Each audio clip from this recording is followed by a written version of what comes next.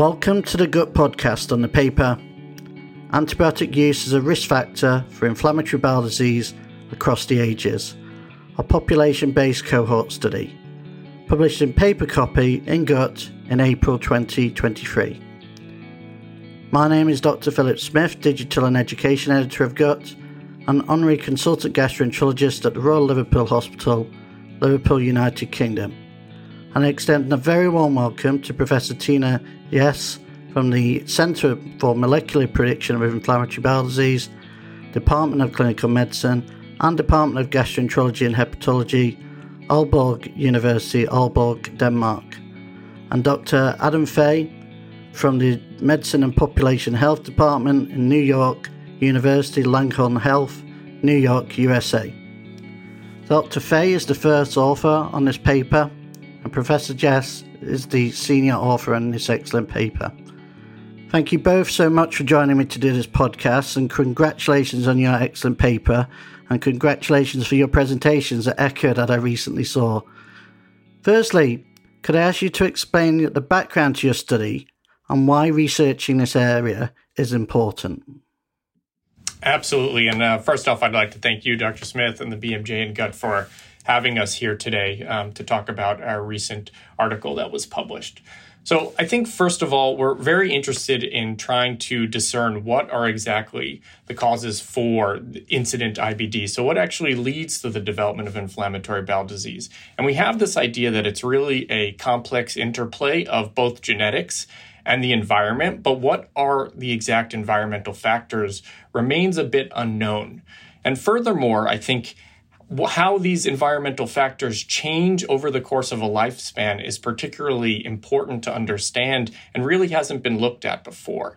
We know that inflammatory bowel disease has this bimodal peak of onset, so older adults and younger adults, but how environmental factors and genetic factors change over time remains to be known. So essentially, we know that older adults, or we think at least that older adults, have more of an environmental component and less of a genetic predisposition. And we think that because clinically, when we look at a family history for older adults, they often have fewer family members with a positive history of inflammatory bowel disease as compared to younger individuals. Furthermore, when you look at genetic risk scores, it's actually lower for older adults as compared to younger adults. So again, all leading to this idea that the environment may be playing a changing role or an increasingly important role as we age to the development of inflammatory bowel disease. So that's what really triggered our interest in looking in this area. And one environmental exposure that has been thought to play a pivotal role is really antibiotics. Largely, the data has been looking at incident of inflammatory bowel disease in younger adults and the relationship of antibiotics. So this is, again, why we wanted to look at antibiotic exposure, but increasingly over the lifespan. I'll also highlight that rather than do a case control type study, we decided to do a essentially prospective cohort study. So we followed individuals over time and we looked at antibiotic exposure over time. So we did this partially because it helps us control for confounders additionally. So if you have unmeasured confounders like tobacco or other factors, people who are smokers can both contribute time to the no antibiotic exposure time, but also when they're prescribed an antibiotic, then contribute time to that group. And again, years after that, again, can contribute time to the no antibiotic exposure. So that in part helps control for confounding a bit. Additionally, our hypothesis is that antibiotics may play a role through modulation of the intestinal microbiome. So to really hone in on that and adjust for other factors that may play a role in the intestinal microbiome, we also look to adjust for PPI, so those are proton pump inhibitors, antiviral and antifungal use. Thank you for that background. So could I ask you now to explain what the new findings your study has found? Of course. So in essence, we had 6.1 million individuals that we followed over time, and this led to about 87 million person years of follow-up. We actually had 52,898 new cases of inflammatory bowel disease, with 36,000 being from ulcerative colitis and 16,881 from Crohn's disease. And when you look at the overall study, we do see that antibiotic use is associated with the development of inflammatory bowel disease. And we stratify by ages. So you look at individuals aged 10 to 40, those aged 40 to 60, and those 60 and older. And interestingly, if you actually look at the incident rate ratios for individuals 40 to 60 and 60 plus, it's actually higher across all levels than for the individuals aged 10 to 40. And we also see, interestingly, a dose relationship for all three age groups. So one antibiotic course will increase the risk, but 5 or more antibiotic courses increases the risk significantly higher. It almost doubles the risk in individuals 60 years and older, and it more than doubles it in individuals aged 40 to 60. And this is comparison to about a 1.7 increased risk in those aged 10 to 40. So again, it's almost a linear relationship when you increase the antibiotic courses. So 1 to 2, 2 to 3, 3 to 4, and 5 plus. Again, seeing this dose relationship. The other thing we looked at besides just number of antibiotic courses over time was what about the timing? How does the timing of antibiotics actually contribute to the development of inflammatory bowel disease? And what we did was we included a 1-year lag time from antibiotic exposure to account for this idea of reverse causality. Reverse causality essentially means, well, what if you actually have inflammatory bowel disease, but it's just not diagnosed yet? So you have symptoms and perhaps you're receiving antibiotics for those symptoms. Again, maybe someone thinks that they're treating some other gastrointestinal condition, but really it's just an undiagnosed inflammatory bowel disease. So we included this 1-year lag time to really minimize that effect. And we also did a sensitivity analysis to expand that time to 2 years, and we actually saw similar results. And what you can see is that the risk of developing inflammatory bowel disease is actually highest when antibiotics were used in the 1 to 2 years prior. What about when they're used 5 years prior? You can also see this risk. So this risk persists out over time. It does decrease as you go farther from the antibiotic exposure, but even 5 years out, you see this risk for all three groups. So again, pointing to the idea that reverse causality can't explain all of that because we would expect an inflammatory bowel disease to be diagnosed within those 5 years. The other thing we looked at was what about the classes of antibiotics? So we looked at many different classes. And when you look at those that contributed the highest risk, it was actually the fluoroquinolones and nitroimidazoles. And these are really two classes of antibiotics that are often used to treat gastrointestinal infections. But you also see this increased risk when you look at antibiotics that are not commonly used to treat gastrointestinal infections. So those are like the narrow spectrum antibiotics. And this again persisted for all age groups, 10 to 40, 40 to 60, and 60 plus. And I think perhaps most interestingly, there was one class of antibiotics that actually did not appear to increase the risk for any of these age groups. And what it was nitrofurantoin. And this is an antibiotic that's commonly used to treat urinary tract infections. But the interesting aspect is that it's really thought to not play a pivotal role in changing the intestinal microbiome. And the reason for that is because it's mostly absorbed within the small intestine. So now here we have the study where we see the largest risk coming from antibiotics that particularly target pathogens in the intestine, so modulating the gastrointestinal microbiome. We still see, although a decreased risk among antibiotics that still impact the gastrointestinal microbiome, but aren't particularly directly used to treat GI infections often. And then the one antibiotic that doesn't seem to really impact the intestinal microbiome doesn't actually seem to increase this risk. So again, this is an associational study, but starts to point to the idea that perhaps antibiotics are modulating the way the gastrointestinal microbiome is and perhaps inciting the development of inflammatory bowel disease. Thank you, Dr. Fay. It seems really interesting, important, and very clinically relevant, which brings me on to my next question, which seems an obvious question, about how might this study impact on clinical practice in the foreseeable future? That's a really interesting question. And I think most of all, it points towards the need for stewardship when it comes to use of antibiotics. We all know that use of antibiotics may increase the risk of development of multi-drug-resistant organisms. And just for that reason, of course, we need to be careful when using antibiotics.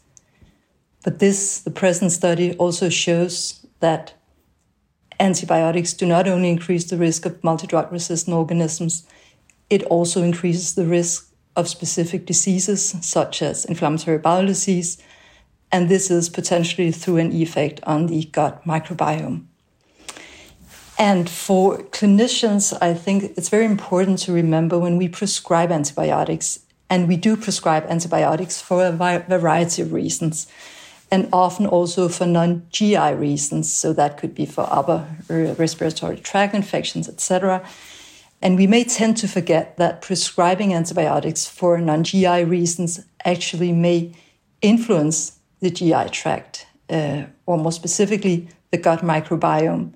And hence, treating one disease with an antibiotic may actually increase the risk of another disease through changes in the gut microbiome, and in this case, the risk of inflammatory bowel disease. So this once again reminds us that we only should use antibiotics when indicated, which means that in cases of self-limiting or mild disease, or in cases of viral disease, we should of course not use antibiotics. And that may seem obvious, but it's not always the case in clinical practice, as we know. And as Adam alluded to, genetics may play a smaller role in elderly onset IBD. And therefore, it's very important for us, of course, to understand the impact on environmental factors, not only on the risk of IBD, but also on the actual clinical phenotype of IBD and on the course of IBD. So we may be aware when we see elderly onset IBD patients that their phenotypes and their disease courses may not be the same as in younger IBD individuals. I also think that the present study again reminds us that our threshold for suspecting IBD in older adults is maybe sometimes still too high, and it should be lower. And I think especially if you have patients with a history of multiple antibiotic courses, you should definitely remember IBD as a potential differential diagnosis. Thank you, Professor. I think that's very clear and a very timely reminder about antibiotic stewardship in particularly. So another question that may seem obvious is that how might this study impact on research priorities in the foreseeable future? Yes, so I think we have a tendency, and Adam also talked about that, to study risk factors for IBD early in life. So often we focus on onset of IBD in children or in young adults, and we have a tendency to focus less on the etiology of IBD in elderly onset IBD. And we have shown in several studies that antibiotics definitely increase the risk of early onset IBD. In a recent study that we published in Gut, we even showed that in pregnant mothers, treating these mothers with antibiotics may actually increase the risk of IBD in offspring. So more than 3 antibiotic courses during pregnancy actually increases the risk of ulcerative colitis with 45% in offspring. That's all good, important knowledge, but definitely we have to focus more on elderly onset IBD. And in that regard, I think it's very interesting to study the specific effect of specific kinds of antibiotics on the gut microbiome. So I think we still lack knowledge on how specific antibiotics causes specific changes in the gut microbiome, and especially how repetitive courses of antibiotics may actually cause persistent changes, and which changes these are. So I think understanding how specific antibiotics influence the gut microbiome in specific ways and how that in turn increases the risk of IBD definitely could lead us closer to the pathophysiology of especially elderly onset IBD. And that again reminds us that environmental factors may act differently across ages, which means if we study the specific effect of certain antibiotics on the gut microbiome, we should definitely do that across age groups. I would also say that it's quite interesting to hypothesize that the phenotype and the course of inflammatory bowel disease in elderly may not be the same in those who have been repetitively exposed to antibiotics and may have developed IBD for that reason, as compared to patients who have not had the same exposure to antibiotics. But to my knowledge, this has not been studied before, and I think it would be a very interesting subject to study. And lastly, I think that disentangling the effect of infections and antibiotics is very important. So when we see an association in an epidemiological study between treatment with antibiotics and risk of a given disease, such as IBD, this may, of course, not only reflect that antibiotics is a risk factor, it could also be the infection that is treated with the antibiotic that actually causes the increased risk of a given disease as IBD. And I think the fact that we see an impact on risk of IBD across antibiotic types indeed suggests that it's not one given infectious agent that causes the increased risk of IBD. It is probably the treatment with antibiotics. But infections may play a role in the development of IBD, and both infections and antibiotics may have an impact on the gut microbiome. And to understand how these effects act both separately, so how do infections impact the gut microbiome and how do antibiotics impact the gut microbiome, and to understand the combined effects of these, and especially in relation to IBD development, I find very interesting. Well, thank you very much. I think you've certainly identified lots of interesting area for research to go in the future. Thank you both of you for joining me to do this podcast today. It's been really interesting. I've learned a lot, and I'm sure our listeners have too. I want to say congratulations to both of you again, as well as your co-authors, of course, and your fantastic paper being published in Gut. It certainly deserves lots of accolades. To our listeners, hopefully you've enjoyed listening to that podcast. If you want to read the paper, there's a link directly underneath this podcast that you can click on. And of course, please join us again in the future for further Gut podcasts. Thank you for joining.